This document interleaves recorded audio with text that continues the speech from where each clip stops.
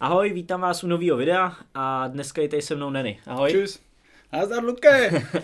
Hele, Neny je dneska už rapper a v minulosti ale hrál fotbal, hrál i za mládežnickou reprezentaci a hrál v Brně a všude jinde. Tak si nám to můžeš tak nějak postupně popsat. A dostaneme se postupně, co bychom třeba mohli vzkázat mladým klukům, který hrajou fotbal. OK.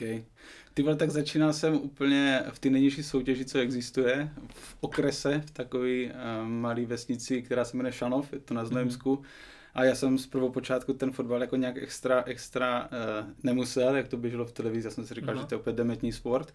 A potom mě otec ty vole přivedl na nějaký trénink fotbalový a já jsem si to jakože ošahal, jaký to je ty vole kopat do balonu a přišlo mi to strašně zajímavý. Aha. Takže jsem vlastně začal hrát, v Šanově. To bylo ty vole tak nějak... Kolik ti bylo? Úplně Lilliput jsem byl. Úplně malinký. To jsem začal chodit třeba 4-5 let. Jako ultra.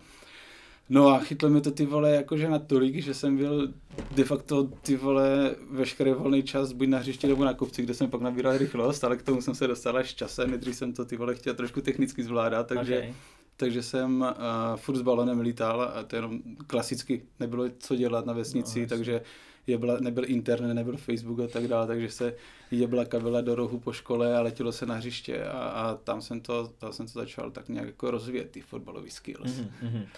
A kam si potom pokračoval? Ty jsi se dostal nějakým způsobem do Brna? No jasně, to bylo takovou přesmíčkou přes Znojmo, ty vole. Já jsem, jelikož jsem trénoval víc než ostatní, tak jsem klasicky začal ty svoje vrstevníky převyšovat, takže jsem, ty vole, já nevím, už v 11 letech třeba hrál za muže, za Šanov, jakože za 18 plus, jo? No, jako už za chlapí.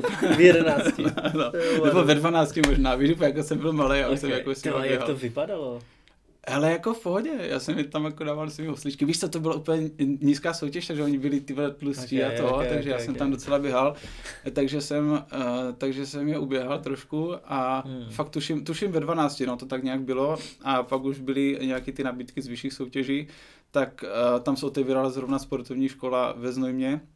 A já jsem čekoval předtím Edgara Davice a tak, víš, že on byl na sportovní škole, tak říkám, ty vole mrda. Vzal jsem kámoše a jeli jsme na testy, mysleli jsme, že jdem na testy do té sportovní školy. Tam jsme dojeli ty vole s baťohem, že jdem dělat nějaký brutální testy, ty vole, a tam byl trenér. A on říká, jo, berem vás. Z nějakých testů, ne. Kurva, já jsem si aspoň slalom nebo něco, víš, prostě. Nás tam nabírali. No, takže tam jsem začal hrát ve Znojmě vlastně za žáky. Tam se hrála, já nevím, nějaká druhá, třetí liga a potom tam to bylo ještě, že jsem se jakože rozkoukával v té vyšší soutěži, že jsem úplně jako nováček, víš co, v cizím prostředí a tak dál. No a potom oni byli dva znojemský týmy, které se potom sloučili a začala se hrát vlastně první žákovská liga a tam jsem byl ještě takovej, ty vole, jsem měli kokota trenéra, ty vole, a on mě furt říkal, že jsem jako pomalej, ne? Okay. A já jsem právě na základě toho chodil furt na ten kopec, jak jsem ti povídal, že jsem jakože nabíral rychlost, no ty kokos a jak jsi tu rychlost jako nabíral? Hele, já jsem si dal, tam je ty vole kopec, který byl třeba 300 metrů dlouhý a jak máš sloup, takovej ten telefonní, ne? Tak jsem vždycky vybral sprintem k prvnímu, pěšky zpátky, nebo pomaličku jsem se vrátil na start, pak sprintem k druhému, zase zpátky, sprintem k třetímu a tady takhle úplně jakože dlouhý trasy. No a to jakože ten trenér neviděl úplně tak, že chodím si dávat navíc, takže on si furt myslel, že jsem pomalej, no a postupem času tak já jsem jakože jsem v žákovské lize byl nejlepší střelec týmu, ale furt jsem jakože hrával poločas, víš co, jenom vždycky na druhý poločas. Ty jsi jako už nemohl ten druhý poločas. No, on si to myslel, že jako nemůžu, ale přitom já jsem jako tu fyzičku už nejlepší, protože jsem trénoval víc než ostatní. No a proč si to myslel? Protože je debil. Ne, hele, ono to ještě v té době bylo tak, že my jsme tam měli jednoho útočníka, který ty vole byl jeho otec, tak byl kamarád toho trenéra, víš, takže ten musel hrávat a to bylo jako takový jako vtipný. No, každopádně takové vysvobození z toho tak bylo, když jsem potom přistoupil vlastně do dorostu už, tak víš co, nový trenér, pohoda. A to jsem začal jakože sypat hodně gólů, to jsem dával jako hodně gólů. Já jsem během toho prvního půl roku, tak já jsem přeskákal vlastně, jsem byl v 16 a postupně jsem začal hrát za 17, 18, 19 a končil jsem sezónu už vlastně v 19. A já jsem hrával vlastně za všechny ty týmy, že prioritně tak byly 19, protože že na těch to stálo. A tak tam jsem byl, tuším, druhý nejlepší střelec soutěže. Pak jsem byl v 18, třeba třetí nejlepší střelec a tohle. A jednou se to sešlo tak, že jsem byl ve všech 4 vlastně týmech v kanonýrech. Byl Region Sport a prostě všude jsem byl jakože vsanej. A pamatuju si, že jednou přijel nějaký tým, jestli Zlín to byl nebo co si, a nějaký ten funkcionář tak se ptal, že co ty vaši bratři, že kteří bratři, no ti kanonýři, ne? To jsem všechno já. Okay. No, takže takže jsem to sypal a potom vlastně v 16 letech, jak skončila ten první rok v dorostu, tak už jsem byl přiřazený vlastně do mužů. Ve Znojmě, no. Tam byla Moravskoslezská liga a vlastně během té přípravy tak ono se řešilo, kam přestoupím, protože ono to bylo jako fakt víc týmu, jako hodilo nějakou nabídku, tam bylo Slovácko se řešilo, Olomouc, Brno a ten Bayer Leverkusen, to si pamatuju. Říkám, kurva, chci do Německa. A jak se takovýhle nabídky řeší? Nebo to by bylo kolik? 16? Mně bylo 16, no. A zrovna ono se to seběhlo tyhle strašně rychle. Já jsem to nestěl, ale jsem navád furgony, víš co, takže... Nestěl přemýšlet. Potřeba manažera, jako jsem já, že jo? No právě. To bys byl v tom Německu, když trénoval. Přesně. No a v tomto období právě přišel manažer. Já jsem měl, v 16 jsem vlastně podepsal toho Nehodu. Ten měl Nedvěda v té době, takže úplně jako kápo. No a přes něj vlastně šly všechny tady tyto nabídky kam jít a já jsem chtěl do toho Německa, že jo, samozřejmě každý mladý by chtěl do zahraničí hnedka vylítnout. A pak přišla ta věc, že ne, rozhraj si v české lize a potom do zahraničí. Samozřejmě to dělají proto, že chtějí tě vychovat a prodat potom za větší bakuly, aby měli z toho love. To je asi jediná věc, proč si myslím, že se to dělá. Částečně. Ono zase v Německu na tebe budou koukat jinak, když do toho Leverkusenu potom přijdeš, že už dáváš góly v prvním týmu, tak na tebe pak zase taky koukají. Jasně, ale když si představíš, že budeš trénovat ty vole s dorostem Leverkusenu nebo s dorostem ty vole tady Olomouce, tak 100% mnohem víc ti dá tady toto. Protože tam máš větší nároky, větší konkurenci a mnohem větší tréninkový nasazení podle mě. Hele, to určitě, ale zase na druhou stranu máš prostě dřív se můžeš dostat do prvního týmu v české lize. To 100%. A zase, ono má to svoje pro i proti, je to takový, no ale já jsem spíš za tu cestu, aby mladší kluci zůstávali tady a potom šli do zahraničí. Asi jo, nebo ono záleží, samozřejmě, když úplně přerosteš a už hraješ jako v Ačku, jako třeba Adam Hložek hraje v 16 nebo v 16 začal hrát za Spartu. No jasně, no. Prostě za Ačko, prostě úplně frér, zdravím. A tak potom samozřejmě teď už si říkám, pokud by dostal tu nabídku z zahraničí, tak bych byl úplně v pohodě a byl bych i rád, kdyby někam šel. Jasně. Ale pro mě je podle mě lepší, aby se dostal nejdřív do toho, že bude hrát za ty chlapy, protože když si vemeš i třeba ty velký týmy, tak kolik hráčů z toho Leverkusenu, z té akademie, teďka hraje v Ačku. Nevím, nemám tu statistiku, ale málo, víš? To jako 100% jo, ale zase si myslím, že kdyby ses nechytl úplně v Ačku toho Leverkusenu a potom se vracel z Leverkusenu do České ligy, tak máš mnohem větší náskok před těma vrstevníkama, co vyrůstají tady v té České lize, podle mě. Měl bys náskok, otázka je potom hlava.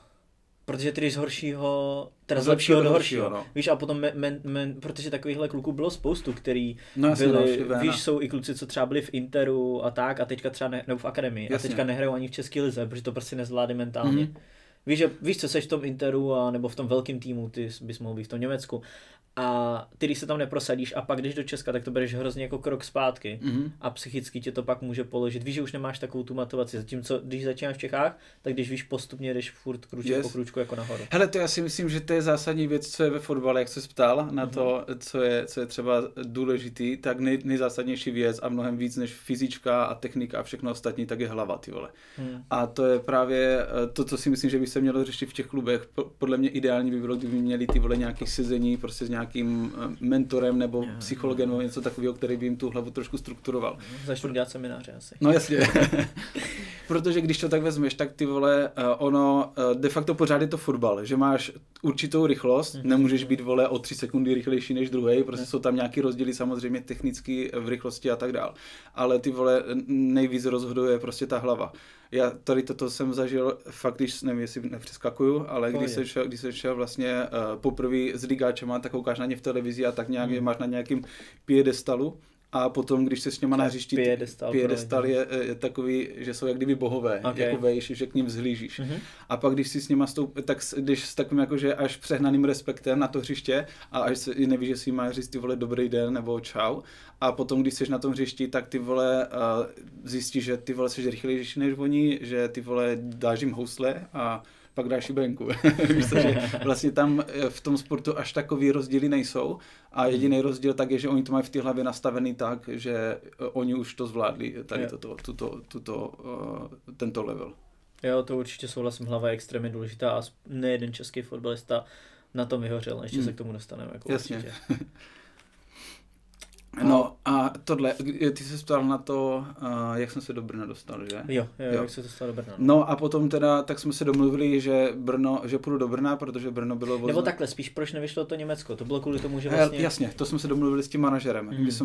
Já jsem chtěl tam, samozřejmě, a on právě tady na základě toho, že říkal lepší, udělej si jméno v české lize a potom přestoupíš a tak říkám OK. A jak to bylo finančně? Byl tam nějaký rozdíl, si v Německu měl nabídku na víc peněz, nebo to jste vůbec neřešili finance? Hele, finance jsme tam ještě vůbec neřešili. Ještě vůbec nebyly řešeny. Okay.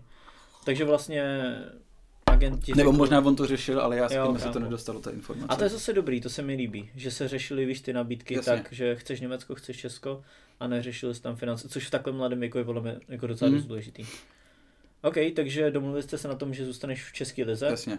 A proč teda Brno, když těch nabídek bylo víc? Hele, protože to bylo od Znojma nejblíž a asi je to největší město, když to vezmeš hnedka po Praze v republice. A byl takový potenciál, že půjdou vejš, nebo chtěli hrát v té době o poháry, takže trošku mě tlačil na to, abych šel do Brna. Ale mě se to jako zamlouvalo taky. Jo. Mně se Brno líbilo jako město a pořád jen jako je to dobrý klub, no. Nebo byl to dobrý, nevím, teďka hrál vůbec ligu. Asi druhou, já Česko nesledu, ale myslím, že druhou. Určitě hrajou druhou. No OK, a dostal se teda do Brna. Bylo ti kolik? 16, 17? 16, no, v 16. A jak to tam teda probíhalo? Za jakou věkovku si hrál? Yes. Já jsem vlastně šel do toho rovnou do 19. A tam jsem vlastně začal hrát za ně. Během pár týdnů tak přišla nominace vlastně do repre do 18. A pak se to tak nějak jako spustilo. To bylo potom strašně rychlý. Ono se k tobě i jinak chovají, víš, že přijedu z repre a to bylo super, že jsme hráli v Itálii, hned jsem dal banána při startu. Za 18, no. A vrátil se zpátky a já jsem chtěl vapory, nechtěl se hrát v Nikách a už na letišti tak volá manažer, že čekají, že se potkáme v tom hotelu a že chceš Nike, že já říkám jasně, no, tak tady podepiš toto a budeš dosávat vodní kopačky a všechno, co budeš chtít. Říkám, ty vole, OK, super, a že už se tak nějak k tobě chovají s takovým respektem a mimo to ti prohodí, že navyšili ti smlouvu v Brně, že za start v repre a tak nějak jako staral se. Bylo to jak v bavlnce, no, tak říkám krása, vole. Cítíš jak král potom, jo. Víš, že každý běhá, když se strán. Jo, a to bylo ještě prdel, že já jsem chodil ty vole na nějaký pojašený učňák tady v Brně. A ono bylo Brno, tak má sportovní školu Eldo, to je jako střední škola a já jsem přestupoval nějak v půlce roku, takže já jsem nemohl úplně tam přestoupit, protože měli plný stav, tak mi řekli, buď budu rok čekat a pak půjdu na to Eldo, anebo půjdu na učňák a potom si dodělám 2 roky nástavbu. A tak říkám, OK, půjdu na ten učňák. Já jsem tam nemusel chodit, já jsem měl individuální plán, takže já jsem chodil třeba 1-2krát týdně do školy, jenom na testy. Já jsem se učil sám doma, protože jsme trénovali dopoledne a chodil jsem na zkoušky a potom vlastně, proč jsem o tom začal mluvit, protože to byla prdel, že jsem měl jako zrovna jsem se vrátil z repre a měli jsme nějakou praxi a tam jsem dělal nějaký ty vole saddle kartony, ne? Že prostě vedoucíš v monterkách a tohle. A teďka kokos dojedeš ty vole z repre, ty ten 5hvězdičkový hotel kokos a dojedeš prostě dostaneš monterky a jdeš to šmídlat. To bylo dobrý, no. Jo. Dobrý flashback. No jasně, no. No OK, a hrál si teda, nebo dostal se do 18 repre a v tom Brně si hrál teda za 19 a nějak si tam dával góly. Yes. Tam to bylo dobrý, no. Tam já jsem vlastně v 17, tak už jsem začal chodit, nebo jezdit s rezervou, to hrál vlastně 2. ligu českou. To jsme se bavili, já jsem si to projížděl, protože on to je fakt led jak svině a měl jsem 2 zranění, jakože zásadní. Mm-hmm. Kdy tohle? Jsi měl až potom. No, já ti to vysvětlím, jak to všechno bylo přesně. První zranění bylo, to bylo v 17 letech, to jsem ještě jakž tak zvládl a tam bylo, byli jsme v Portugalsku na repre a vrátili jsme se z repre, byli jsme přeřazeni vlastně už do Ačka, úplně jako do týmu s Ondrou Mazuchem a s Tomášem Oklešťkem a byl poslední jako trénink. Ty a oni dva. Já a oni dva, no. A už jsme věci napasovali všechno, že prostě potom bude volno nějaký ten měsíc nebo kolik je a nastoupíme do přípravy. A já jsem poslední trénink a hráli jsme takový to na 3 doteky a jak vždycky v posledních 5 minut, tak trenér řekne neomezeně. Víš, co to je pro mě, vole, vezmu balon jednoho, druhého, udělám šutrinka. No a tak jsem jako fakt udělal to jednoho, druhého a ty vole zprava si vyřídil ten, jak se jmenuje, Aleš Pacák, kokoza, s kluzem, tak mi zjel na stojnou nohu a přelomil mi kotník, tak jsem měl naštiplý kloubní pouzdro, přetržený vazy a chylovku úplně pochromanou, takže to bylo první zranění. Myslíš, že to udělal schválně? Ne, určitě ne. On byl prostě takový neotasaný. Okay. To byl nějaký kluk. Back byl, víš, a takový, že technicky moc neuměl a jemu uděláš něco, co on nezná, tak ti zajede, víš co. Okay, takže tak to bylo vlastně, už jsem předběhla asi otázku, že jsi chtěl zeptat. Pohodě. Jak to jakoby skončilo. No, tohle zranění jsem ještě ustál, sice jako mi uteklo to přiřazení do Ačka, protože potom zranění, to jsem byl asi, já nevím, 3/4 roku v prdeli, tak potom jsem se vracel zase jakože zpátky. 3/4 roku si nehrál? No, 3/4 roku, no. I z rekonvalescenci, to bylo jako dlouho. A vracel jsem se zpátky do dorostu, což bylo jako pro mě, jak jsme se bavili, tak psychicky úplně na hovno. Že teďka furt si zvyklý, že hraješ ty vole tady o 2, 3, 4 roky staršíma hráčema, ty vole už jakože chodíš s mužema trénovat, všechno možný. No a pak taková brzda, tak ty vole to jsem jako špatně kousal, ale ty vole řekl jsem si OK, v pohodě. Jdem makat. Máknu na tom, vrátím se a to se mi jako podařilo vrátit jako fakt rychle, protože ty vole, já jsem si dal třeba 3 měsíce úplně drill, že jsem vodil jsem úplně z Brna, jel jsem k mamce a trénoval jsem sám. Ale fakt jako hodně, že já jsem trénoval třeba 4x, 5x denně, že furt úplně imrvere jsem trénoval, prostě chtěl jsem to úplně narvat, jak to šlo. A vrátil jsem se strašně rychle, to jsem ještě jako naskočil, potom vlastně to nějak bylo na přelomu sezóny, takže potom už jsem šel zase jakože do rezervy, už trénovat a vypadalo to všechno vlastně krásně, vrátil jsem se zpátky do repre, zase došla pozvánka, takže jeli jsme, hrali jsme i tuším nějaký UEFA, nebo nevím jak to, ne UEFA, ne, ty vole. Nevím, nějaký prostě turnaj, byla tam Anglie, Polsko, Francie, tuším. Okay. A v Polsku to bylo. Takže tam jsem byl už, jakože zase jsem byl fresh, úplně paráda. A to byla zrovna příprava a dával jsem banánu, jak svině, bylo třeba, nevím, 10 zápasů, dal jsem třeba 13-14 gólů, něco takového, že jako byl jsem tak nějak už jsem čekal, kdy řeknou pojď do Ačka. No a zároveň v tu dobu tak se chystalo mistrovství světa 20, takže vodil jsem, byly dva, vlastně před tím turnajem 2 srazy, repre, takový ty soustředění, třeba 3denní, tak na prvním jsem byl, v pohodě, vodilo se to, tam se dá tuším taky nějaký přípravák, nevím už přesně, to fakt dlouho. A potom vlastně byl úplně ten poslední, kam jsem byl vlastně nominovaný, že vody 10, ten poslední, tam už byl jenom takový ten uší kádr, co jede na to mistrovství a asi ty vole 4-5 týdnů, to si pamatuju, že bylo ze juniorku a zase Aleš Pacák. Kámo, teďka na koleno pro změnu. A debilně zase, předtím to bylo ty vole poslední 3 minuty tréninku a teďka to bylo předzápasové rozcvičení, kámo. Předzápasové rozcvičení. Víš, že hraješ tam prostě bago tohle a on mi před zápasem zajel kolenem na koleno a já úplně, to je čurák. Hned jsem věděl, že zle vlevo puchlo to a byl jsem hajzlu, no. A to bylo před jakým zápasem teda? To bylo před zápasem za rezervu Brna a bylo to 5 týdnů před, nebo plásnu 5-6 týdnů před mistrovstvím světa, bylo to soustředění a pak už se jelo na to. Jo, mistrovství světa 20. 20, no. Okay. A jak dlouho si teda byl mimo kvůli tomu koleni? Nebo určitě si nehrál ten zápas, jo, ale potom? Ale tam to šlo všechno do hajzlu. To bylo, jako to už považuji tak za konec takový ty vrcholové kariéry, že já už jsem to psychicky nedal tady toto období, protože byl jsem v hajzlu půl roku, dejme tomu. Půl roku, jo? S tím no, zhruba tak, no.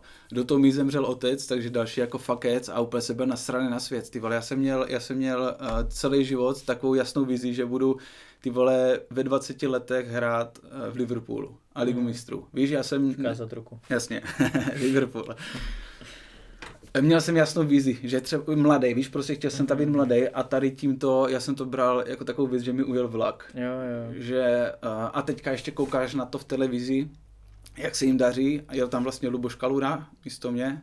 Jo, tam jenom, abyste to pochopili, tak ty jsi se zranil. Jasně. A jako náhrada za tebe, Luba, který se zranil, tak tam měl vlastně Luboš Kalura. Jasně. A tomu se tam jako zadařilo extrémně, zdravím Luboše, tak ten udělal potom jako velkou kariéru pěknou a potom to bylo takový ten moment, kdy ty vole fakt se zadaří v pravý moment a rozkupovali ty vole polovinu týmu do světa. Oni vlastně skončili druhý na tom mistrovství. Já si pamatuju, já jsem se na to díval. To by bylo hustý vlastně, já jsem se na to díval, si pamatuju. Tam prostě ve finále hrál snad Aguero, myslím, no, jasně, fakt superstar úplně tam hráli. A teď jako vtipný, když tam vlastně mohl běhat ty, víš, když to zpětně vědomě jsem se na to díval. A opět, kdybych teď tam viděl běhat, tak by to bylo taky divný prostě úplně. To je halus, no. No a skončilo teda mistrovství světa 20, ty jsi byl furt zraněný. No jasně. No ono už to bylo potom v hajzlu, víš, že ty v očích nebo celkově na tom žebříčku, jak jsi prostě na špičce, jak jsem ti říkal, že se vrátíš z té repre a všichni ti cpou do prdele všechno, co potřebuješ, i to, co nepotřebuješ, tak to bylo úplně přesně naopak. Že já jsem došel, vrátil jsem se ty vole po půl roce a teďka, že ho kluky nosili na rukách, protože mega úspěch, takže je tlačili všude možně a já jsem byl až někdy ty vole 10. kolo uvozu. A víš co, jemnou tě tam do juniorky, do toho vlastně do rezervy a to už jakože mě doběhli i ty ostatní, před kterými jsem byl 3-4 roky, takže pro mě to nebyla úplně nějak extra jakože motivace makat a první co, tak jdu ty vole na první trénink a tam mě čekal takovej člověk, který dělal vlastně pro nehodu a dělal... Potom zranění. Jasně, potom zranění, no. Tak první trénink po tom zranění mě tam čekal před stadionem, tak říkám, ty vole, pokecáme, říká, že mám přijít, ty vole, nevím, třeba o hoďku dřív, tak jsem přišel, že sedem na kafe, tak jsme ty vole seděli a vole, on ti říká, hele, stalo se, co se stalo, máš půl roku na to, aby se dostal do ligy, nebo s tebou končíme. Víc říkám, díky brácho, pozůzení, jak svině, tady takto. A tohle je i možná takovej, i pro lidi nebo pro mladší kluky, kteří hrajou fotbal, že oni se k vám ty lidi chovají hezky, dokud se vám daří. Ale potom je právě otázka, jak se k vám budou chovat, když se vám přestane dařit. A to je zase ta lidská stránka.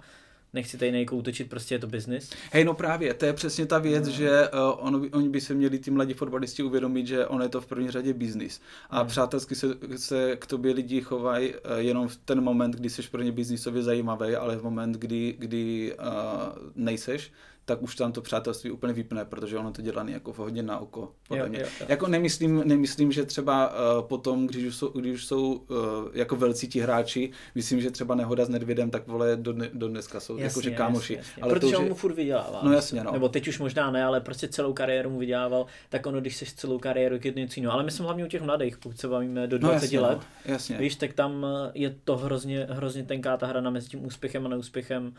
A k těm velkým talentům jasně se k ním chovají hezky. Prostě víš, chtějí je mít na své straně, chtějí mít u sebe podepsaný a je to přirozený. Ale potom je právě otázka, přijde nějaký zranění a on to není o tom, že ten agent za váma chodí a víš, povzbuzuje vás a říká, pojď, my to spolu dáme. Ne, on tam má další 20 kluků a je mu to ve finále jedno. Přesně, no. Pro mladýho typka tak je to úplně šílený, ty vole. Já jsem, víš, že takovej naivní seš ještě. Já jsem neměl nikoho jako v rodině, kdo by do fotbalu nějak viděl nebo do toho biznisu okolo toho, takže jsem neměl tyto informace, takže seš takový naivní a věříš, ty vole, že to, co ti říkají, tak je opravdu pravda. Jo. A potom ty vole pár nepodařených věcí a naraz se to úplně změní a máš ty vole zasraně chaos v hlavě. A vůbec nevíš, jestli to chceš dělat, tak jako hodně mi to znechutilo, no, ten fotbal. A ono tam určitě byl i ten faktor, že nejenom Luboš, ale víš co, že i další kluci, oni dostali vlastně to ne asi úplně vysněný angažmá, protože nevím, jestli Rusko je potom nejvíc vysněný, ale dostali obrovský smlouvy. No jasně, no. Víš co, to jsi mi vlastně říkal, že ty jsi byl nějak ještě zraněnej a no jasně, Luba tam přijel, vole, v Audině, vole. No, nějaký nový Audině a ty jsi tam byl šalinou, ne? No, asi tak. Jsi Golfa trojkový v té době. Okay.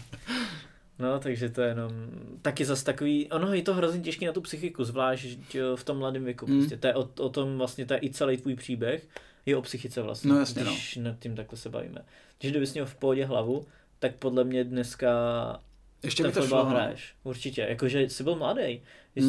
Potom se můžeme bavit o tom, že ty vlastně, jak jsi se vrátil po tom zranění, tak jsi byl teda v rezervě Brna. Jasně, aha. Jo. A tam se staly nějaký věci, ty už mi to vyprávěl, tak matně si to nějak pamatuju. Jasně. No, tam to bylo jakože veselý, no. No, povídej. Ty vole, jelikož jsem začal ten fotbal úplně extrémně fakovat a nejenom fotbal, ale úplně kompletně celý život, protože ty vole, jakože přišlo mi to takový strašně nečestný od toho života, že se ke mně zachoval fakt nechutně. Takže ty vole, jsme začali chodit spíš jako na večírky a tak, že jsem se chtěl víc bavit v tom životě a fotbal jsem měl tak nějak na druhý koleji. K tomu jsem se dostal ty vole takovým jakože srandovním způsobem, protože dejme tomu, ještě ty vole takovej malej Neny tady říkal, pojď, ještě to dáme, že to ještě půjde, i přes tu rezervu, že se nějak ty vole tam dokopu. Tak ty vole mákl jsem, ještě přípravu celou, ty vole dal jsem to a zase jakože pohoda, banánu jak svině a to jsme hráli jako fakt dobrý přípraváky, to bylo všechno s ligovýma, druholigovýma týmama a měl jsem fakt třeba gól na zápas průměr, že v každém zápase jsme dali 1-2 góly, to bylo dobrý a tak nějak si říkám, že to půjde, to ještě zvládnu. A pamatuju si, že to trénoval ty vole Mazura a přišel tam s nějakým tím asistentem a říkal, kolik dáš gólu. A říkám 3 a jdu do Ačka. OK. Dal jsem 3 kokos, ani to nepřiřadili. Jsem byl nasranej. Ale v té době... Jako v nějakém zápase? No, přípraváku, okay. A bavil jsi se s nima o tom, nebo jak vlastně funguje takáhle komunikace, když oni ti řeknou 3 góly a jdeš do Ačka, ty si dal ty 3, tak bylo to, že ty si za nima pak šel, nebo komunikovali jste spolu? Nebo... Hele, oni to říkali podle mě tak, že si mysleli, že to nedám, víš. No, protože tam byl docela zásadní problém, že v té době tak bylo v Brně 6 útočníků, což je extrémně v hajzlu. A teď ty jsi v rezervě a útočník v Ačku tak má prostě přednost, i když je ty vole po 5letým zranění. No ale to jsem právě doplatil. A takže já jsem tam asi jako fakt nemohl být ani přeřazený, protože co budeš dělat ty vole se 7 útočníkama a za prvý a za druhý ty vole tak měli jako fakt třeba nevím, v té době mohli mít 3x, 4x větší smlouvu. A asi nebo jako nevím. Podle mě, kdyby mě přeřadili, tak podle mě já bych dával banány i v tom Ačku, ale oni asi si to spočítali, že nemůžou dát do rezervy někoho z Ačka, který ty vole bere tady, já nevím, 100 000, víš. No jasně. Základ. Jo, ty finance jsou potom taky dost velký rozdíl v tom fotbale, no. Nebo mají dost velký vliv. Takže to dopadlo tak, že ta příprava skvělá, zase jsem se tak nějak jako do toho dostal rychle, protože mákl jsem hodně a hráli jsme první mistrák, to jsme vyhráli 1-0, to jsem dával banána, sice z penalty, ale gol to byl. A říkám, OK, v pohodě, nějak to doklepu. A tady to si pamatuju doteď, že přišel, ty vole, to jsem chtěl vraždit. Měli jsme druhý zápas a potom Ačko mělo, vlastně hráli v sobotu, my jsme hráli v neděli, takže ty hráči z Ačka, ty útočníci, kteří nenastoupili v lize, tak šli hrát za juniorku. A byli tam jako takový kluci Mezlík a Pavel Simr a tak, jako dobří fotbalisti, ale ty vole byli třeba po 2-3 měsíčním zranění. A ty vole typek, který se jde rozehrávat absolutně bez fyzičky a bez jakýkoliv formy, tak přijde do ty rezervy a kokos mě posadí na lavičku a to bylo v piči. To jsem jako hodně kousal. První zápas jsem ještě zkousl, druhý zápas už ne. To jsem viděl, když přišli do kabiny, tak ty vole ve mně jakože tak nějak splál požár a ještě jsem tak nějak čekal na tu soupisku, jak trenér napíše. On ji napsal na tabuli a já jsem nějak bouchal, tak jsem po něm hodil kopačky. Tak jsem po něm hodil kopačky a to jsem měl jako fakt průser, to jsem měl ani nějakou pokutu, tak jsem mě zavolali na kobereček, že to, tak jsem jim vysvětloval, že je to v hajzlu, že prostě mám formu, že mám být váčku a ať mě tam dají, nebo jdu do prdele. Ty vole, další zápas jsem hrál v základu, takže to jako pomohlo, že jsem byl jako na koberečku a dal jsem góla. Prohráli jsme, ale ty vole, tuším 2-1, 3-1, ale dal jsem banána a říkám v pohodě, mě asi nechají hrát teďka, když jsem udělal trošku peklo. Ty vole, a pak jsme hráli právě ve Znojmě, odkud jsem odešel. Takže pro mě důležitý zápas, měl jsem formu, měl jsem kurva 100% hrát a došel jsem na ten špíl a zase tam vole se vyrojili hráči sáčka, tak říkám, počkám si na tu soupisku. A já jsem tam zase nebyl, ale já zase byl na lavičce. No a já jsem tam pěnil, kámo, celou dobu na té lavičce a on mě poslal o poločase, že se mám mě rozběhávat. Kámo, já jsem se rozběhával do 80. minuty. On mě v 80. minutě před tribunou znojemskou, odkud jsem zešel, kde jsem si chtěl zahrát a dal bych tak 2-3 góly, kdyby hrál v základu, tak mě ty vole zavolal, že mám jít jako na plác a já jsem ho poslal do prdele. Já jsem mu řekl, že je čurák a že mu na to mrdám a ty vole, tak to byl jako foupa úplně, kámo, před celýma tribunama, víš, tak tam prostě se tam po sebe štěkali. Já jsem sundal dres, mrdl jsem to po něm a to bylo zrovna Vinobraní. To bylo Vinobraní ve Znojmě a ty vole, to jsem se poprvé sundal tak, že jsem o sobě nevěděl, že jsem ty vole byl tak nasranej, že jsem ty vole vyklopil snad půl litra ty vole vodky na ex. Normálně na ex, já jsem vole, to nedělejte. Potom jsem ještě, jak jsem namrdaný, tak jsem trenér, než jsem jako odpadl do postele, pak jsem se zeblil všecko možný, tak jsem ještě trenérovi psal, že je úplný čurák, vole, že tam nemá co dělat. To jsou první dvě základní věci. Nechlastejte, když jste nasraný, a nepište texty nikomu, nejenom trenérům. Když jste opilí, tak nikomu nic nepište. A nedávejte storíčka dneska v novodobí době. Úplně základní prostě věc, když jdeš na party, víš, i si třeba dělám storíčka, když jdu na party, jasně. Ale prostě nic nepřidávám a až když ráno se vstanu, tak se projedu a říkám, OK, tohle tam jde a potom, ty vole, ještě jsem tam tohle nedal, ne? A takýhle jízdy.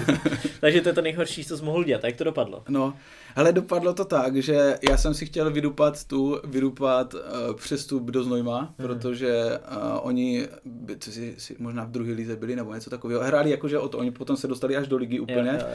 A měl jsem tam trenéra, který ty vole mě znal, který on se mnou byl v těch mládežnických kategoriích, takže on mě znal a začal trénovat potom Ačko. Jo. Takže jsem chtěl jít do Znojma, protože jsem věděl, že tam mi dají prostor na to, abych kurva zase mohl dávat banány.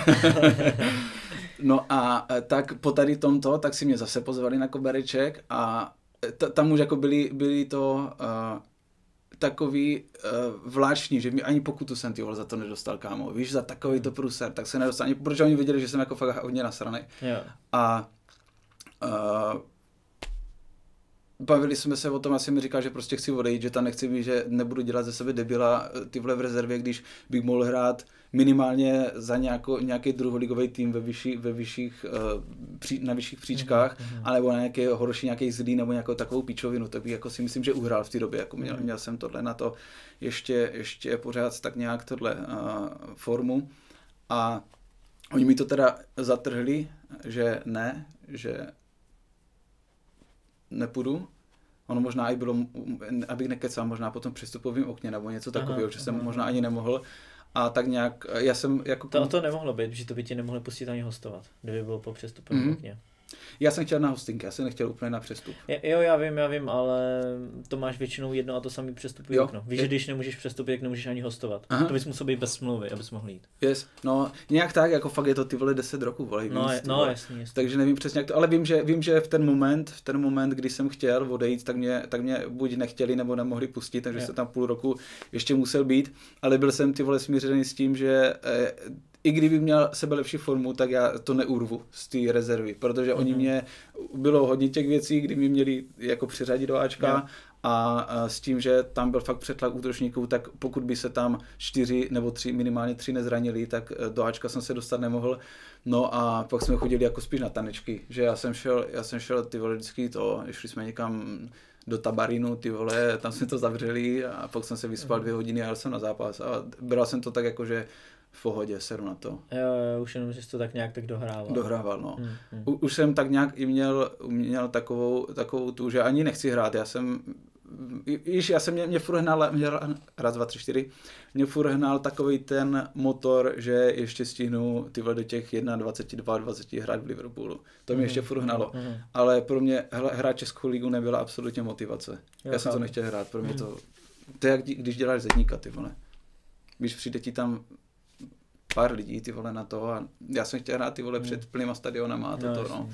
Takže tam nějak už bych to jako datoval k tomuto, nebo bych to přiřadil k tomuto datu, že už byl takový konec kariéry, no. Ale pak ještě srandy byly, co jsme se povídali, tak ještě ty si vlastně odešel hostovat nakonec do Znojma. Jasně, já jsem odešel do Znojma, to mě teda potom už po té sezóně tak řekli OK. No přišel jsem do Znojma a říkám, rozběhám to tady, bude to všechno super. A nedostal jsi tam ještě nějaký příslib? Ty jsi říkal něco takového, že když tam budeš nejlepší střelec ve Znojmě, takže tě vemou zpátky do Ačka do Brna, nebo něco takového? Jasně, no, jasně, jo.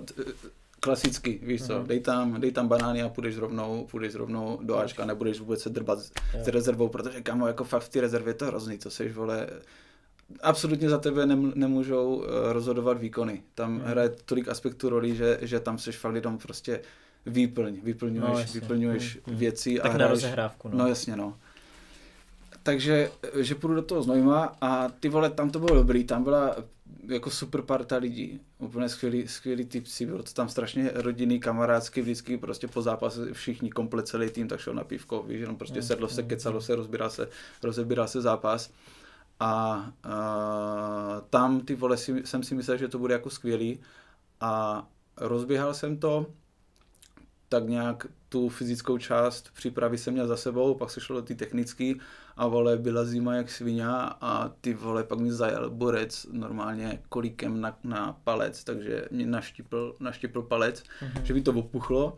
A to nebyl levý, to byl pravý dokonce.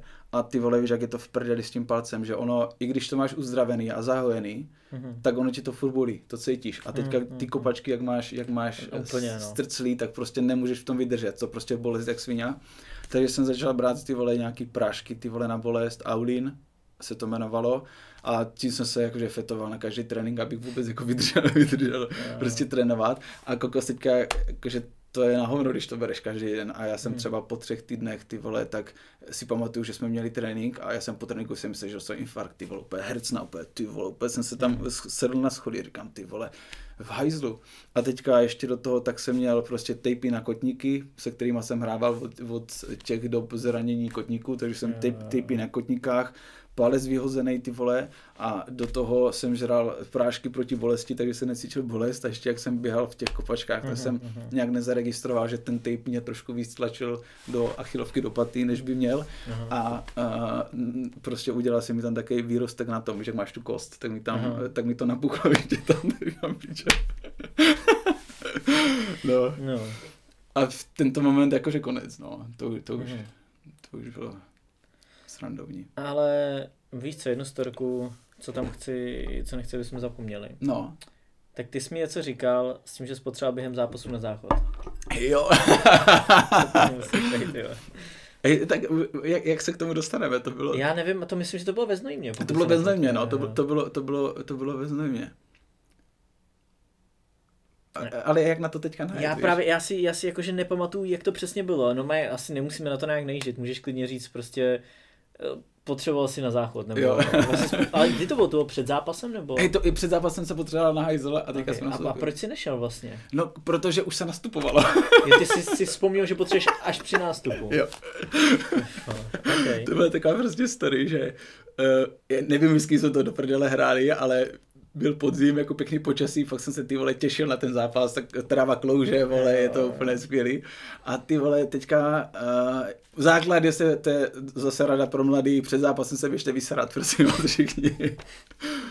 Ty vole, a teďka já jsem to nezvládl ráno, jsem se rozběhali všechno a v pohodě a už jsem byl jako takovej, ty vole, říkám, kurva, už by to mělo jít ven a furt to nešlo.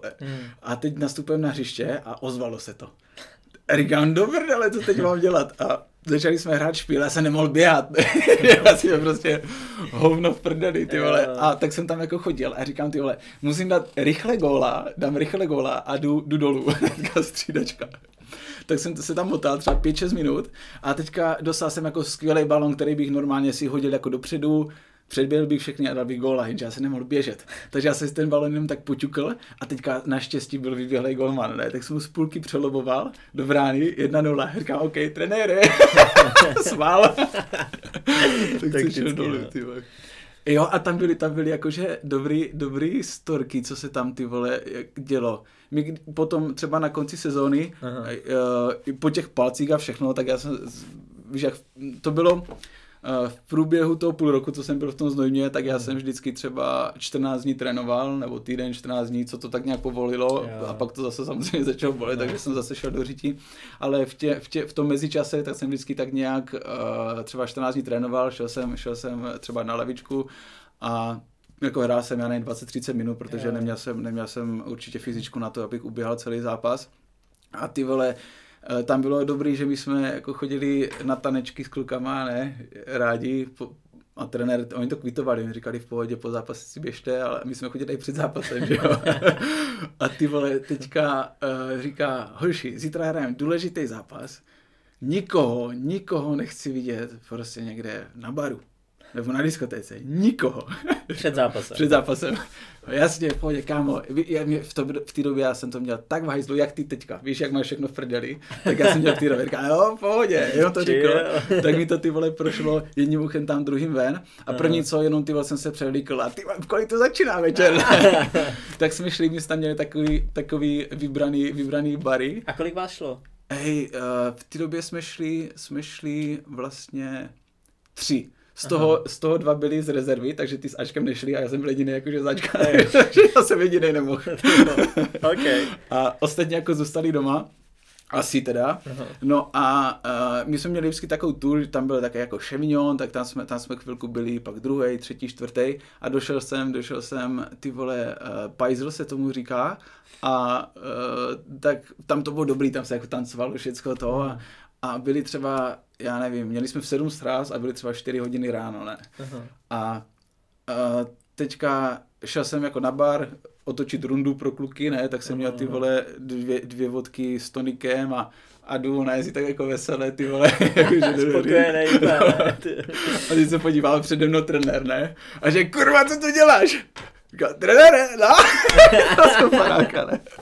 A že táhni dom, ne? Tak jsem odjel dom a ještě jsem si jako v pohodě, vzali jsme si taxika, měli jsme tam barák, takže jsme... Ale víš co, předtím jsem si na to nespomněl, ale teď mně vlastně došlo, co tam dělal ten trenér. No on nás šel kontrolovat. On tak 4 ráno, jo? Jo, on tam byl ten trenér, tak on byl s funkcionářem ještě s jedním, co tam dělal ředitel Kaja Hodák, zdravím Kaju, tak oni to šli takhle špiclovat, jestli někdo není na tom, jestli někdo není na baru, víš co? Takže oni to šli hledat.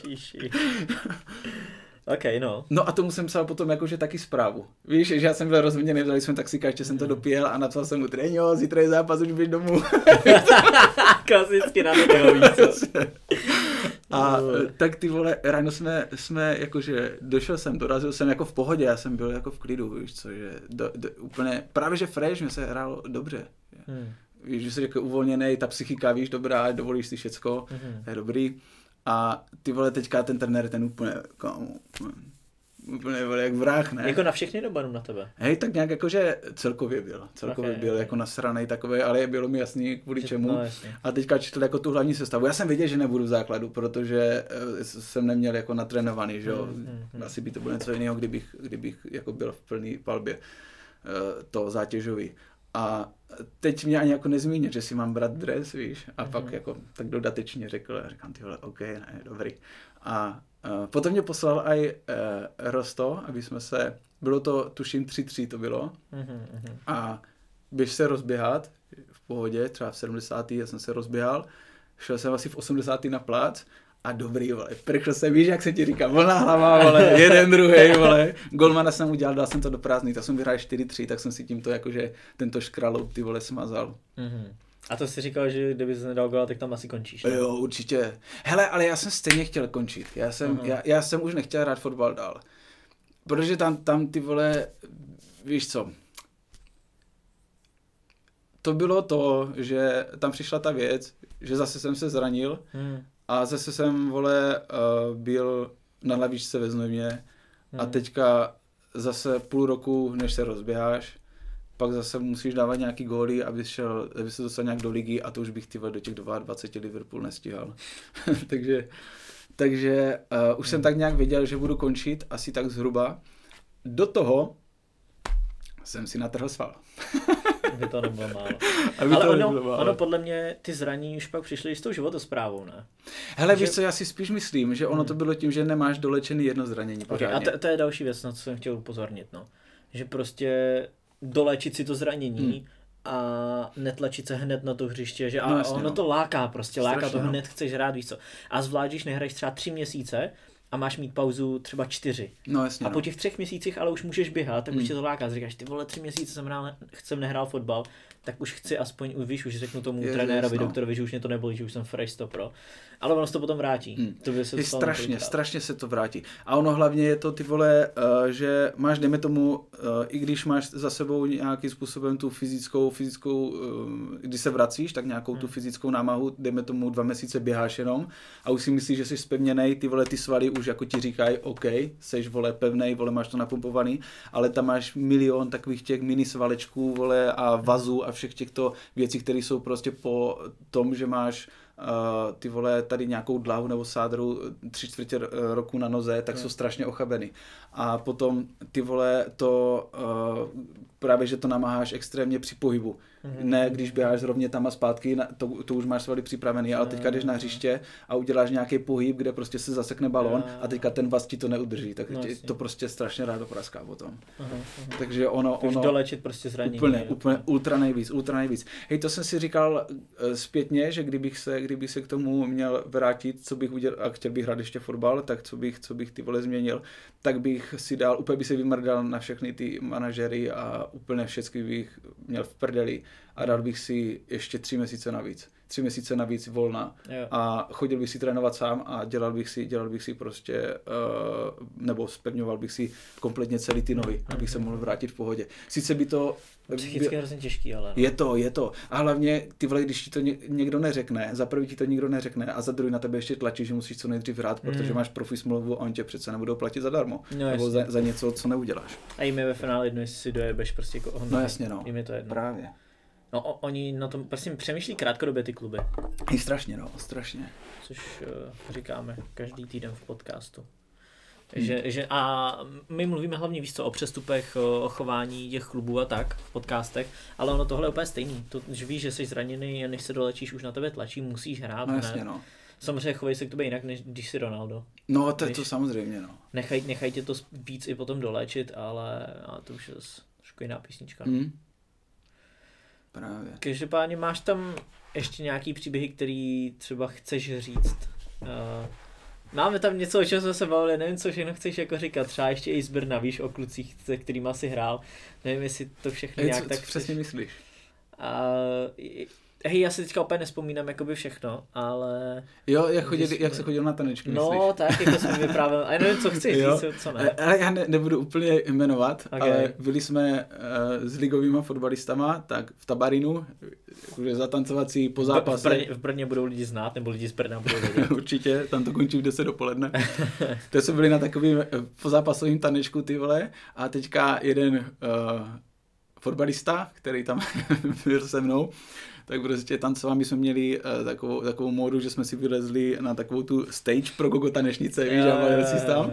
No a on jak byl ty vole rozjetej, tak skočil dolů z toho mola a vlezl mezi kotníku. A přišel druhý den na trénink pozápasovej a říká trenérovi, že trenér, sorry, mě tam někdo zajel, ale na špile. To byla taková prdel. To máš štěstí, že už nemají video. Zpětně víš, že zpětně dneska už by se trenér podíval na video. No jasně, no. Nic se prej, tak tam možná nikdo nezajel. Víš, že třeba by do nikdo i nekop do toho kotníku během toho zápasu. Ty viděl, někdo by tam mega zajel. Ale ok, hele, já myslím, že jsme... Počkej, ještě ti řeknu jednu story, kámo. Hej, tohle byla Jakože já vím, že jsme jich říkal spoustu, podle mě jsme jakože jich bylo třeba 6 a že jsme určitě nějaký zapomněli. No 100% jsme zapomněli, ale vzpomněl jsi si na jednu, kterou jsem ti myslím, že neříkal a to je extrémně česká mentalita. Co jsme s Tomášem Oklešťkem, vlastně co jsme z Brna, tak my jsme jeli na repre ty 19, jak jsem se vracel vlastně po tom zranění, tak jeli jsme na ten turnaj, jak tam byla ta Anglie a tady tyto věci a tam vlastně začínali jsme na lavičce oba dva a hrála hymna anglická, ne? Jo. A víš, vždycky stojíš i na střídačkách, že máš ruce za zádama a prostě stojíš a takovou zdáš ten hod tomu týmu, ty jejich zemi, kam mám z Brna, ne, kreténi, ta hrála hymna. Víš, opět si jako že my jsme vole zapomněli, že to točí televize, ne? Ježiš, to bylo v televizi? To byl přímý přenos, kámo. A zachytili vás. No jasně. A teď oni to normálně v přímým přenosu, tak to prostě bylo. A teďka jsme si to neuvědomovali, vůbec jsme nevěděli, že si něco takového děje. A potom druhý den ráno, tak nám volá trenér, bylo teta jako technicko-taktická porada, to jsme jako řešili, rozebírá se zápas, co kde se dělá a tak. A tak volá trenér, že všichni přijďte o 10 minut dřív. A ty už si věděl, jestli něco děje, nebo ne? Ne, vole, já jsem nevěděl vůbec, že to je kvůli mě, ne. Vůbec, absolutně by to nedocházelo. Jak. Kolik ti bylo? 18. A teďka ty vole, že než začneme tu přípravu technicko-taktickou, tak si musíme dát jednu kulturní vložku. Zaprto. A teďka víš, jako to obrovský plátno, ta promítačka, ne? A teďka to závěr na nás a my tam... Nemáš ten záběr? Hej, nemám to. Kam, a to by byla střelek svým a tady to nevychytat, no. Ty vole, to bylo hodně vtipný, no. No a jak to teda skončilo, nebo co vám tam řekl? Hej, v pohodě. A všichni se museli smát. Jo, jak svině, vole. On potom jako to vypl. Můžete mi k tomu vyčuráci něco říct? Můžete, ne, sorry. Ale on je v pohodě, že měl takový docela jako smysl pro humor, že to jako vychytal, že nebylo ani žádná pokuta, nic takového, ne, ale říkal, že ty vole, dávejte si pozor, vymagoři. To byla jakože sranda. A tam jich bylo víc jako takových. My jsme hlavně s tím Tomášem Oklešťkem, ty vole, my jsme byli úplně kreténi. Víš, jak jsem já kretén? Tak on je taky takový kretén. A teďka, když se spojíš, no jasně, konec, dva kreténi. Víš, jak kdyby Beta teďka jela na represrat. Ježiši Kriste, to by byla hrozná anarchie, ty vole. Víš, to já si myslím, že by repres skončila. Úplně, to úplně v prdeli. Hele, ono nejhorší je, že my, když někam jdem, tak i když nechcem, tak jsme vždycky hrozně hluční. No však právě, to je postuda všude, ty vole. A to furt řveš a to je non-stop postuda, to je úplně jedno, jedeš někam šalenou, jdeš si někam sednout na jídlo, jdeš někam do baru a všude jsme slyšet nejvíc a to nechceš. Hej kámo, jednu storku, co mám trošku jako mimo, jak jsme byli rozvážet ten merch, ne, tak spali jsme různě u lidí a v Pardubicích máme kámoše DJ, zdravíme Romana, tak spali jsme u něj, ne, a oni tam měli kalbu. Oni měli jenom kalbu, takže chlastali, že jo, měli tam holky a tak a my, že nemůžeme nic, že prostě nemůžeme 100% pít, že musíme být v klidu, že půjdeme spát normálně a ráno, že vstaneme, protože ráno jsme museli asi v 7, v 8 vyjet, fakt brzo jako, že jsme měli takový režim prostě na celý asi 3 dny, nebo jak dlouho jsme to jeli. No a klasicky kecáme, že jo, jen tak, prostě pohoda, nic jako hroznýho, no jenom, že jak se bavíme, jak se smějem, tak asi za hodinu za náma přišel jako ten Roman a on prej, ty vole, vy tady hrozně řvete, musíte vole, být trochu v klidu, taky nás přijel sousedí, no. Ale ten point byl v tom, že oni tam chlastali vedle a my jsme byli přízlí, normální, no. Prostě bez ničeho prostě. A byli jsme unavený po 2 dnech, co jsme cestovali, no. A přišel na nás týpek, že tam prostě měli party a že my jsme hluční. No jasně, že rušíte při party. No, jo, jako my děláme strašný peklo, no. Jo, to je, no takhle nějak jsme byli my dva, ale jakože úplně fakt v prostoru, kde se to nehodí, kde víš, jak repre je vždycky takový jako vážný a tam ty vole hodně jako píčovin. Třeba v Portugalsku jsme hráli a to jsme tam byli zrovna co bylo Euro v Portugalsku? 2-4? No, jo. Bylo to. Tak my jsme byli zrovna ubytovaní i v tom hotelu, co byla repre. A teďka my jsme tam, to bylo jako obrovský nějaký. A počkej, vy jste tam byli ubytovaní jakoby s Áčkem? Že jste... Ne, nebyli, tam jsme byli. My jsme tam byli třeba 2 měsíce předtím. Aha, než bylo Áčko. Jo. A ty vole, tam bylo skvělý, že výták nahoru, ty vole strašně vysoko a dolů a vole dole, tak tam bylo přízemí a tam bylo vždycky večeře. A večeře tak byly, kámo, to měl úplně od všeho všechno, to byly všechny druhý mas, na všechny různý způsoby, všechny druhý, vole, příloh, na všechny různý způsoby a mohl si říct, co chceš, ne? Ty vole, tak vole, víš co, i flouci z Brna, ne? Tak kámo chodili furt, vole, a teďka my jsme šli na večeři A vole, už jsme jeli potom jako, rozloučili jsme se, jeli jsme nahoru ty vole a teďka za půl hodiny jsme si dali z oklím, vole, sraz dole, ne? Začali zase žrát, ne? A teďka ty vole, žrali jsme tam řízky, víš co, házeli jsme to tam po sobě, jak kreténi, ne? A tam kamery zase, ne?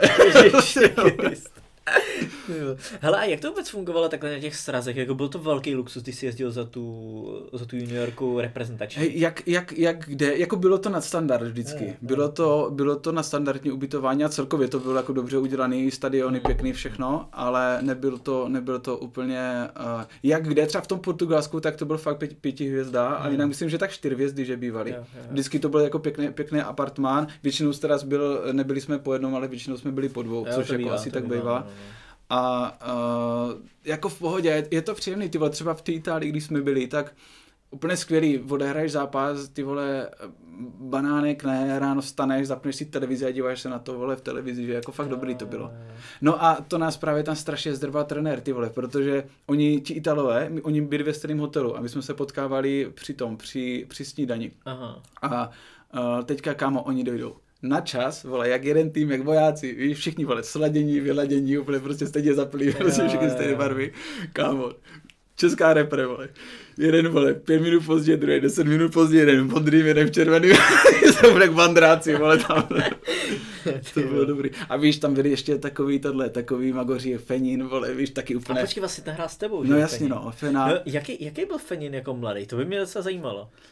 Protože on jako jede jako hrozný jako jízdy. Jako magor, no. Jo, taky magor. Oni byli ale celkově na ty repre všichni takový, že rádi se bavili, no. Jo. Nějaký drinčík tam padl. No. A ty vole, jo.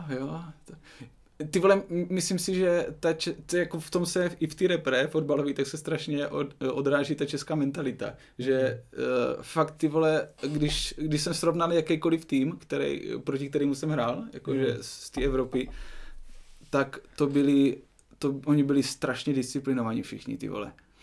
Proto jsem říkal i do toho zahraničí, kdyby šel, že by se naučil asi vystarit takovýto disciplíně a těmto věcem, než ty vole v Česku, protože to je jako mi tam fakt kolikrát přišlo úplně takový prostě retardi, úplně říkají, to není možný, vole.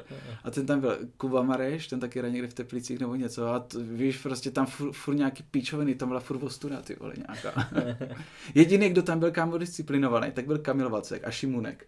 Ti byli, a ti už myslím, že hráli v zahraničí, takže možná díky tomu tak dostali nějaký jakože režim a jak se chovat, ale my jsme byli fakt jak tohle, jak prostě výlet idiotů tam, ty.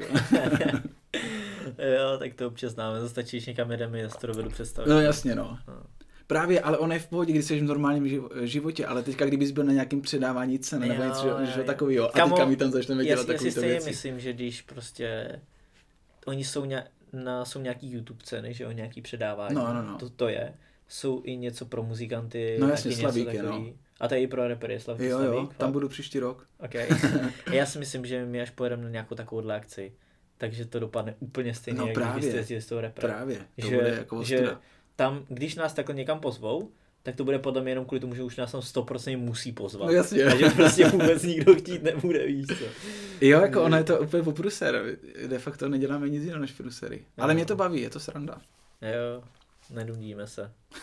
Máme tam ještě něco? Nebo máme toho dost, já nevím, jak dlouho se bavíme, ale potom je to jako dost dlouho. Jo, já myslím, že máme něco. Nějakých půl hodinky, tam bude možná i hodinka, tyjo. Třeba to je hodinku, no, podle mě hodinku. Jakože zajímavý příběh a hlavně chtěl bys něco vzkázat jakoby dneska mladým klukům, kterým je dejme tomu 15 až 18, víš, který třeba, hlavně asi pro ty, který to třeba s fotbalem myslí vážně a chtěli by se jako někam dostat. A třeba si tím jednou i živit. Ty vole, já bych jim poradil úplně zasraně jednu skurveně důležitou věc a to normálně i klidně všem lidem, co se chtějí být v něčem úspěšní. Tak je, když máte nějaký ty svý konkurenty nebo cokoliv takového, ke kterým zhlížíš a jdeš teďka s nějakým jako přehnaným respektem na ten trénink s něma nebo na nějakou schůzku nebo v čemkoliv to může být, když se bavíme o tom fotbale, tak jdeme tomu na trénink, tak vole, tam přijít do té kabiny a představit si je, jak serou, vole. Jak sedí na jízdu a tlačí a bolí žaludek. A to úplně ti přijde. Kam, ale víš, jak to pomáhá. To prostě naraz, vole, ti přijde, že to je fakt normální člověk, že to není žádnej ocás. A v ten moment, kdy ho dostaneš na tu úroveň svou, že je to fakt člověk, tak si k němu dovolíš, vole, to, co si dovolíš v dorostu. Jasně. Takže tohle bych vzkázal. Představujte si lidi, jak serou. Super. ale asi jo, ono, řekl jsi to tak, jak jsi to řekl, ale ono ve finále je to jedna z těch věcí.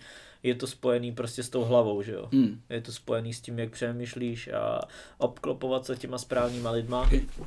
To funguje. Jo. Já už jsem to předtím, proto jsem to ani neto. No jasně, no. Obklopovat se správnýma lidma a kdo ví, třeba jednou budeme dělat agenty my. Dneska se na to dneska koukají. Kdo ví, co budeme prostě dělat za 5 let, za 10 let.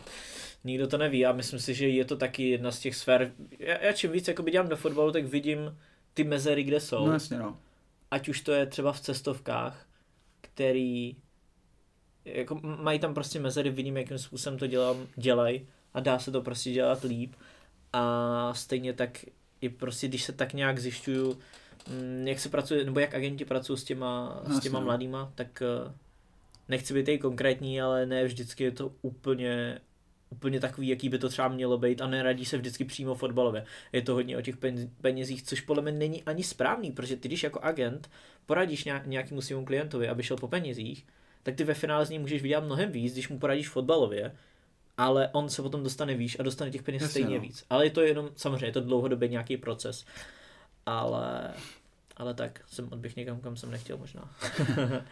Hele, a existuje třeba, nebo funguje ve světě, že tam mají nějaký kouče, nějaký jakože mentální, nebo nějaký psychologii týmy?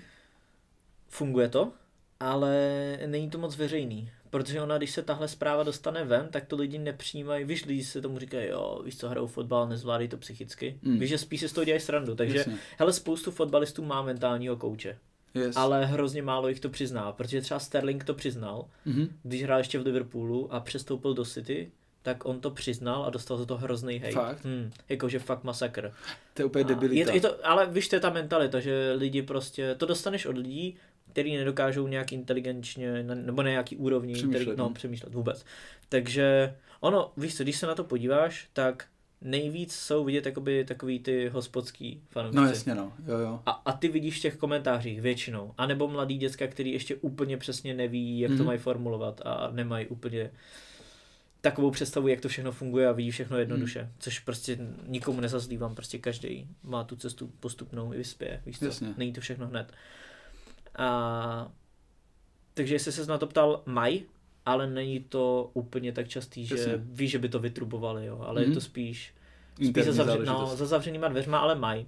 Jo, já si myslím, že to je ty vole hafo důležité. Teďka kolik se zabilo těch fotbalistů, že? Se vyvěsili, vole, všecko možný. No tam jako je mega aktiv, vole. Právě. A nejsou to jenom fotbalisti, víš co, to je všechno, to je jako ten mentální coaching. Ono jenom problém je, že dneska mentálního kouče dělá prostě každý franta. Víš, že každý mentální coach si přečte 2 knížky, už si myslí, že je to v hlavě jakože... Frajer. Učí informace, co se přečetl. Co někde jako přečet, ale ono nějaký jako vnitřní klid a právě tyhle věci jsou hrozně důležitý. A je to, myslím si, i do budoucna, i tohle je třeba jedna z věcí, kde je obrovský prostor a pro mě třeba je do budoucna i velká motivace nějakým, neříkám, že konkrétně tímhle, ale tak nějak v těch všech věcích, co jsme se bavili, pomáhat jakoby klukům v Čechách. Jo. A na Slovensku, ať už se bavíme, víš, že třeba něco normálně s fotbalovou asociací nebo si něco udělat úplně jako sám, ale samozřejmě ne teďka, protože zatím nemám úplně ty skills a oni to tam je hodně i o kontaktech a můžeme říct, že tam nejsou vždycky úplně čestné praktiky, takže je dobrý mít nějaký jako větší zázemí. Ale vidím v tom taky jednu z cest, prostě český fotbal, nebo zvlášť práce s mladých ani náhodou není na ideální úrovni, takže kdyby se s tím něco dalo udělat, tak já jsem jakože vždycky pro, ale zatím je to prostě někde furt já furt beru, že jsem na začátku úplně. Jasně. Víš, jak kdybych prostě minulý týden začal něco dělat, takže já to furt beru, takže postupně. Za to tě cením. Jo, je to tak. Takže hele, když budete chtít Nenyho víc sledovat, tak jeho hudbu budete mít v popisku. Náš beta účet budete mít taky v popisku. Jo. A třeba se zase někdy uvidíme v nějakém podcastu. Tak jo, tak se mějte přesně tak, jak chcete a čau. To jsme to udělali iba najednou. Neplánovaně.